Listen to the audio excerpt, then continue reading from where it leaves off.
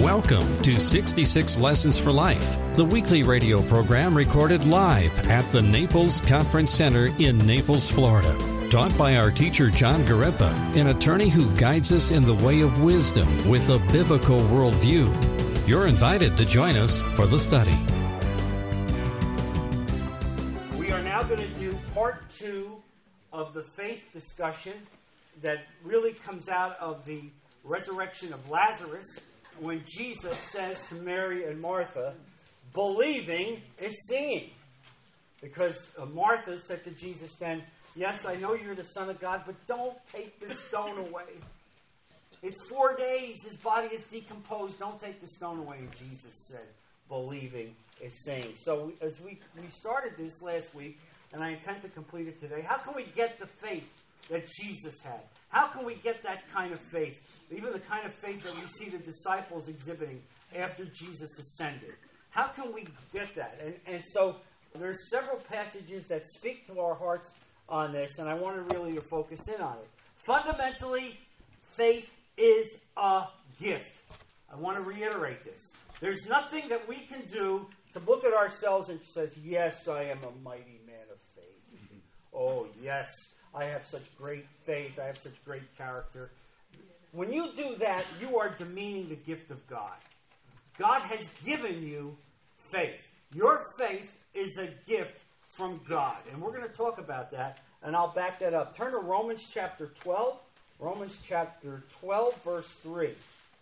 For by the grace given me, I say to every one of you, do not think of yourself more highly than you ought, but rather think of yourself with sober judgment in accordance with the measure of faith God has given you. With the measure of faith God has given you. There it is. There it is. Your faith has been given to you by God. And so that requires sound judgment and the sobriety to understand that God has given us that. And so Paul is telling us, don't think so highly of yourself because you're exhibiting faith. That's God's gift to you. And even in the fact that you came to salvation because once you recognize the depraved nature of who you were, God gave you the faith to accept Him. That's exactly how it is. So there's no part of this formula of you coming to God that relates to yourself or to your works. None of it. He dispensed the very element of faith that allowed you to lift your arms up and say, Lord, I need a Savior. And you see this in so many ways. And so Paul is telling us that it is the grace of God, the very grace of God in our lives that not only gives us all of the spiritual gifts that you have, but gives you the gift of faith, the very first gift, the gift of faith. Now turn to Ephesians chapter 2. Ephesians chapter 2, verse 8. For it is by grace you have been saved through faith. Underline that. And this not from yourselves. It is the gift of God, not by works, so that no one can boast. There it is. All right? You heard it again. As I said, every time I make a statement, if I don't support it with Scripture, then woe is unto me, really. Clearly, you can see that faith is a gift, and our salvation comes not by our works, not by our morality, not by anything that we've done, but because of God's love and grace in our life. And so the last bastion of pride is the belief that we are the originators of our faith. Don't go there. You're not the originator of your faith. You're not the originator of your faith. And the fact that you've lived as long as you have and are still a Christian and recognizing what God has done in your life is because God gave you that seed of faith. And you have studied, and you've worshipped, and you've grown in your walk. But the very essence of the faith came from Him. Now, Paul himself knew that the grace of God was the ultimate source of faith in his life. And so if someone who is as accomplished as Paul is recognizes that, how much more for us? Turn to 1 Timothy chapter 1. 1 Timothy chapter 1, verse 13. Even though I was once... actually, let's start with 12. I thank Christ Jesus our Lord, who has given me strength, that he considered me faithful, appointing me to his service. Even though I was once a blasphemer and a persecutor and a violent man, I was shown mercy because I acted in ignorance and unbelief. The grace of our Lord was poured out on me abundantly, along with the faith and love that are in Christ Jesus. How do you like that? All right? I'm a blasphemer. Not only was I a blasphemer, I was a violent man. I was a violent man. Well, Paul, you were a religious man. You were a Pharisee. You studied with Gamaliel. Yeah, that's right. That's right. I had all of the elements of supposed religiosity, yet my heart was not changed. And so you see this. He recognizes himself that despite all the gifts, that the very nature of the faith that God showed in him was the grace of Jesus Christ, who gave it to him regardless of his past. And that's the thing that I want to emphasize to you. All right? You look at Paul, and I know what we all say. Paul, really, it's one of the guys I can't wait to talk to when I get to heaven. I can't wait to see him. I want to see this guy who is the greatest human being in the history of Western civilization. Arguably, even secularists will say that about Paul. You think about who has had a greater impact as a man. Obviously, Jesus stands alone, but Jesus is man and God. But just as a human being, who has had a greater impact on Western civilization than Paul?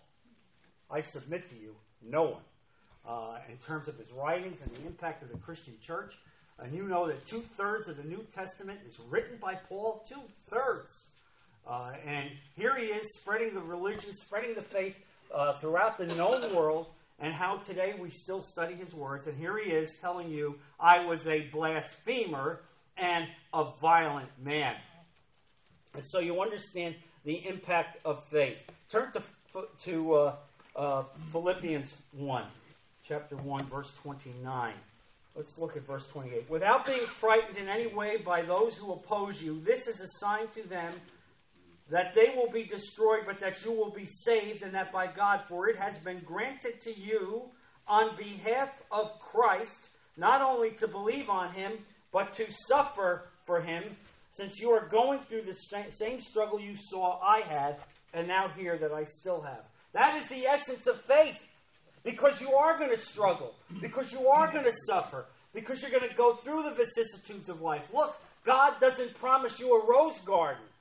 You know this world is going to be hard. We're going to go through health difficulties. We're going to go through relationship difficulties. Nothing is going to be simple. Just because you're a Christian, don't think that there's going to be an umbrella over your head. The rain is going to fall on the just and the unjust. That's the nature of this world. But you have been given grace and faith. And it is that very nature, grace and faith, that ultimately is going to protect you. And will have an incredible example to this world. Turn also to 2 Thessalonians, a few pages further back, the back of the Bible. 2 Thessalonians, chapter 1. And here he is, speaking to the church there, Paul. Verse 3. We ought always to thank God for you, brothers, and rightly so, because your faith is growing more and more, and the love every one of you has for each one is increasing. There you go. Therefore, among God's churches, we boast about your perseverance and faith in all the persecutions and trials you are enduring. So there it is. God gives you the seed of faith. And now you study the Word, you worship, and you persevere. And that seed grows and grows and grows. And that's the nature of what God wants for us. That's exactly how God wants us to grow, and how God wants us to impact the world. And so you see this. And so I want you to see and get a sense now of how Jesus looked at this element of faith as it related to his disciples. Turn to Luke chapter 22. Because this is important. How did Jesus react to this? Luke 22, verse 31. Famous passage. And here it is. Jesus, I'll set it up for you. Jesus has now told Peter that you will deny me. Not only will you deny me, you're going to deny me 3 times. And of course, Peter goes, that will never happen. That will never happen. And so I want you to read exactly what Jesus said he prayed for here. Verse 31. Simon, Simon, Satan has asked to sift you as wheat. By the way, notice that. Satan has asked to sift you as wheat, meaning Satan asked permission to go through the hedge that was around Peter. Interesting, isn't it? Satan has asked to sift you as wheat, but I have prayed for you, Simon, that your faith may not fail, and when you have turned back, strengthen your brothers. Now look at the prayer that Jesus said. That Jesus said, I have prayed that Satan will be stopped. I have prayed that Satan will go away. I have prayed that Satan will be destroyed. I have prayed that you will not be tempted. No. This is an important lesson. He didn't say that. What did he say? I have prayed that your faith will not fail. It's as if you're in the gymnasium and you're lifting weights, and your weight, as you do this, you're exercising and developing your strength. And Jesus says to you, I pray that you will not lose your faith, that it will not fail you, that you will see that the grace that God poured into your life, that kernel of faith, is everything that you need to continue to grow and protect you in every way. Wow, is that a profound set of verses as you see that. And you understand why it's so important here. Because, and when you have turned back, strengthen your brothers. What's the import of that? Here's the import. The import of that is that the world is going to look at you. They're going to look at your suffering. They're going to look at your difficulties. They're going to look at your persecution. Don't think you're living in a bubble and nobody's going to see you. All right? They're watching you. They know you go to church. They see you go early Sunday morning. You don't come back until late in the afternoon, some of you. The world knows that. And yet they know you're going through hard times. So what's the natural reaction of pagans? Losers. Look at that. They go to church, they do all that thing, and still they get sick. They get sick. You know, like, yeah, right. You dope. What do you think we're living in? Of course we get sick. All right? Of course we get sick. We understand that. But you understand we react differently. We don't fall apart. We don't despair. We don't give it up because we know that God is with us. And it's that faith that God and Jesus are praying for us. It's that element of faith. So that is the aspect of what we need to focus on. That we will strengthen our brothers. Because after you have been tempted, and even after you may have fallen, that it is your faith that will be with you, that will help you to get back up again through the grace of Jesus Christ. And that is going to be strengthening to other people. Really. All I can tell you is I've never been so lifted up in my faith as I've seen godly people die. Really, honestly. I've seen godly people die who have ministered to me in a much more powerful way than any sermon from any pulpit. Honestly, most simple people.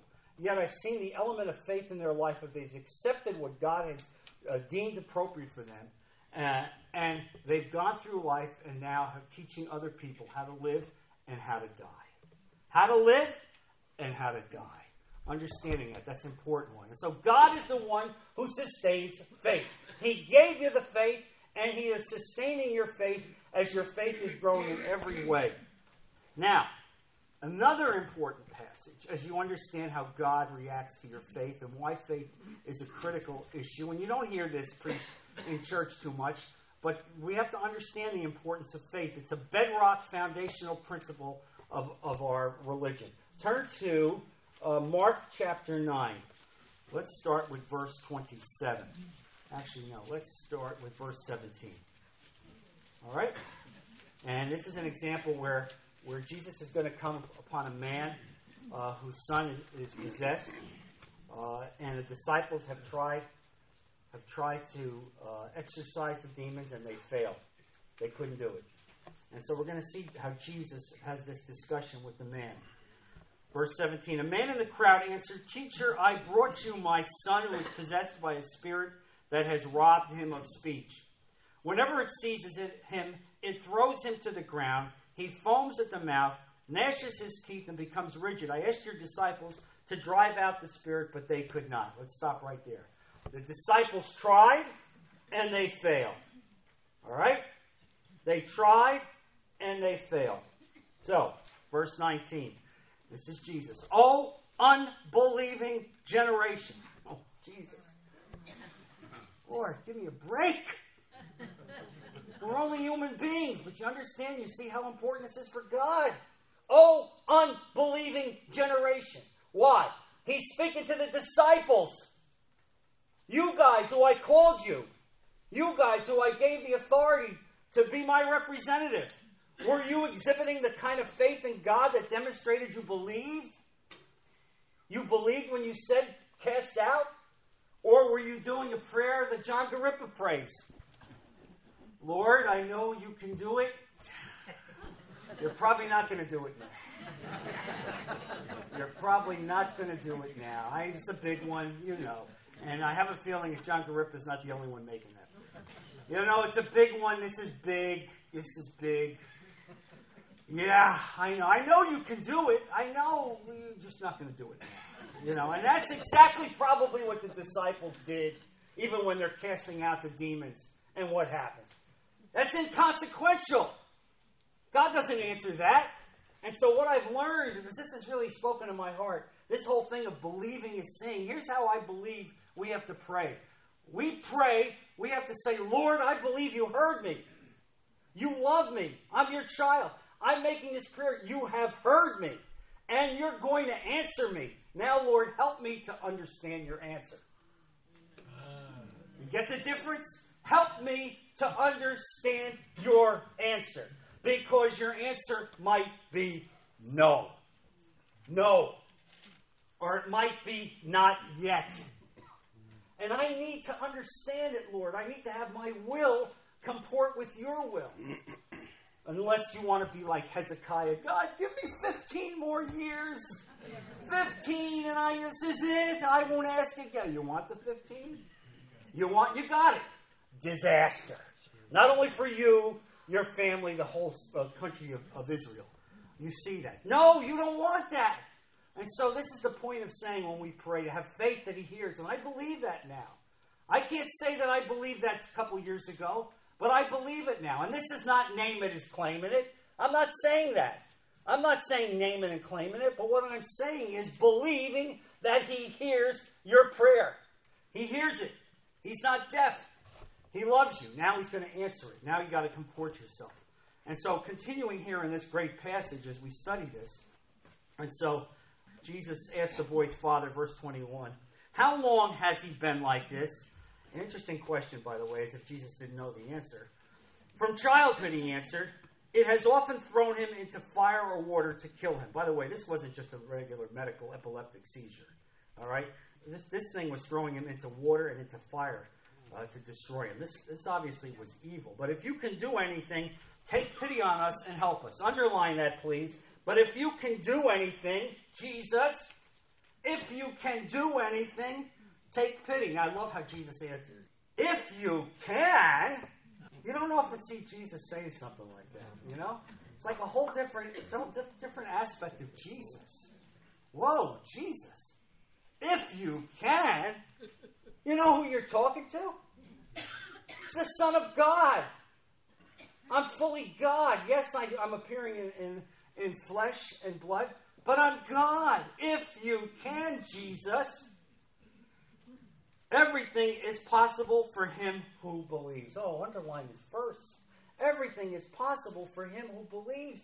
Meaning that the will of God, fully recognizable in every way in your life, is appropriate when you fully believe and submit to God. Can I get an amen? Amen. This resonates mightily with me. In every single aspect of your life and prayer. Honestly, as I've been praying for this situation with Tammy Rawson, I have come to recognize this, really, because you look at a situation and you go, this is awful, this is hopeless. And yet as I prayed for God's intervention, I have come to believe that God is going to elevate this entire family. This family is going to be an example to the power of God to a community of non-believers. I believe this. God has spoken to my heart about it. I believe it, and because I believe it, I know God is listening to our corporate prayers here.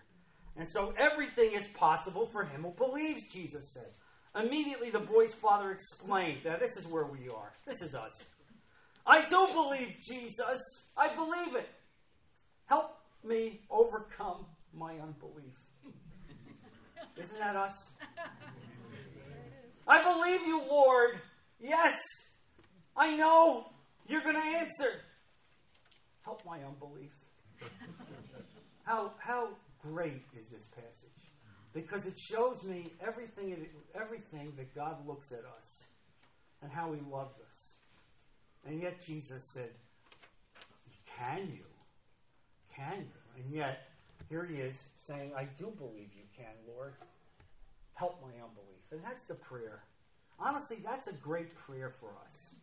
Even as you pray, Lord, help me. Help to grow my faith. Help me to have an understanding of who you are. Help me to know that you love me. Give me that realization in my life. Help my unbelief. And when you make that prayer, God answers that prayer. He answers that. When Jesus saw that a crowd was running to the scene, he rebuked the evil spirit. You deaf and mute spirit, he said, I command you, come out of him and never enter him again. The spirit shrieked, convulsed him violently, and came out. The boy looked so much like a corpse that many said he's dead. But Jesus took him by the hand and lifted him to his feet, and he stood up. Wow, Jesus. What a great example. What a great example of understanding of how God works, the element of faith. Look also now, if you would, to Luke 17. Jesus saying here, so watch yourselves. If your brother sins, rebuke him, and if he repents, forgive him. If he sins against you 7 times in a day, and 7 times come back to you and says, I repent, forgive him. Let's understand this. He's speaking to the disciples. Forgive. Forgive. If he's done something bad against you, forgive. If he's done it 7 times in a day, forgive him all 7 times. When he comes back and says, please forgive me, you forgive. And I like the answer of the apostles, which would be what I would say. In verse 5, the apostles said to the Lord, increase our faith. Why? Because we can't do this. Who is going to be able to forgive somebody 7 times in a day for being mean-spirited, angry, unforgiving towards you, and God just says, forgive them? And what's the answer of the apostles? Lord, increase our faith. You understand? A recognition that in our humanity, without the faith, we can't do anything. So it's the element of faith through the grace of Jesus Christ that empowers the engine of your life. And you see this. You see the importance of this as it really resonates with me so powerfully. And you understand it. Turn to Matthew chapter 13. A lot of verses today, I know, but I think you'll reflect on these and read them later. All of it coming together. I want you to remember what I'm speaking about today, the importance of faith and how faith has been given to us by God. Matthew 13, verse 31. And Jesus told them another parable. The kingdom of heaven is like a mustard seed, which a man took and planted in his field, though it is the smallest of all your seeds. Yet when it grows, it is the largest of garden plants and becomes a tree, so that the birds of the air come and perch in its branches. There it is. God gives you the faith, and it starts off as small as a mustard seed. It's implanted in your life, but over a lifetime of following the Lord and reading the Scriptures and praying and worshiping, that mustard seed grows into a tree. And it's that tree that the birds of the field can actually land in and stay in. And so look also at Luke chapter 12. Now, Jesus is talking to the disciples again about faith. And in your faith, recognizing that God loves you. And in your faith, recognizing that God will take care of you. And in your faith, not being obsessed about worry. Is that resonating with some of you? All right? Is it possible that there's a couple of people here that may be worrying about things? Possibly. Lord, I'm worried about my health. I'm worried about my finances. I'm worried about my children. You want me to keep going? You know, we can put a very lengthy list here that we're all worried about something. We're all worried about something. But look at how God says. What God says here about the importance of faith in recognizing how God treats us and loves us. Look at verse 27. Consider how the lilies grow. They do not labor or spin, yet I tell you, not even Solomon in all his splendor was dressed like one of these. If that is how God clothes the grass of the field, which is here today, and tomorrow is thrown into the fire, how much more will he clothe you, O you of little faith? There it is. We don't have the faith to know that God will take care of us. Look, we have a contract with God.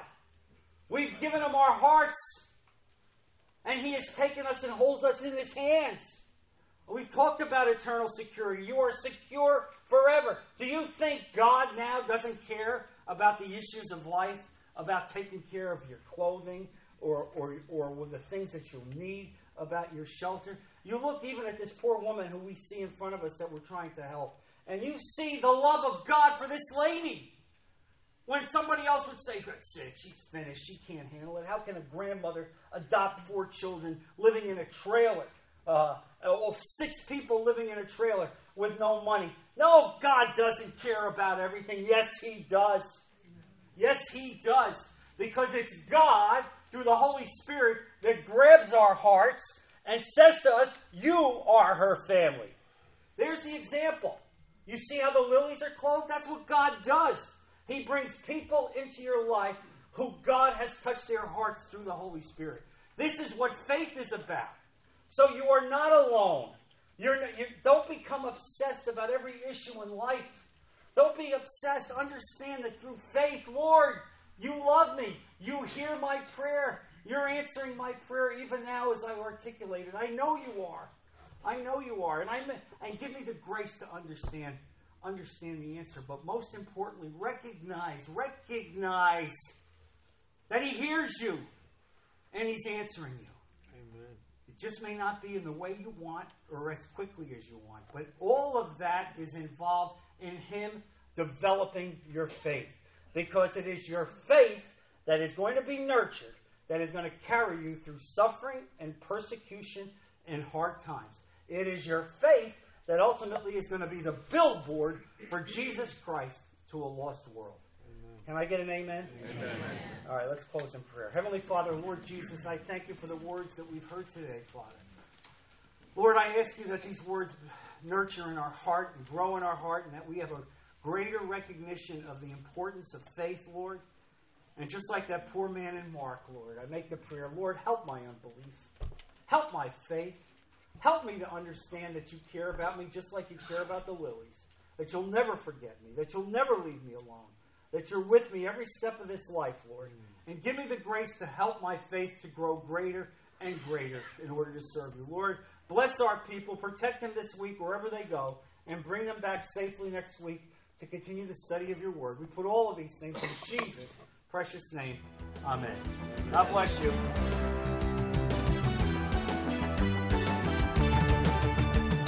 Thank you for listening to 66 Lessons for Life, the men's Bible study taught by John Garippa and recorded live at the Naples Conference Center in Naples, Florida. The fear of the Lord is the beginning of wisdom, and knowledge of the Holy One is understanding, so that you, the man of God, would be thoroughly equipped for every good work. For more information about the program or attending the Naples Men's Bible Study at the Naples Conference Center, go to our website at 66lessonsforlife.com.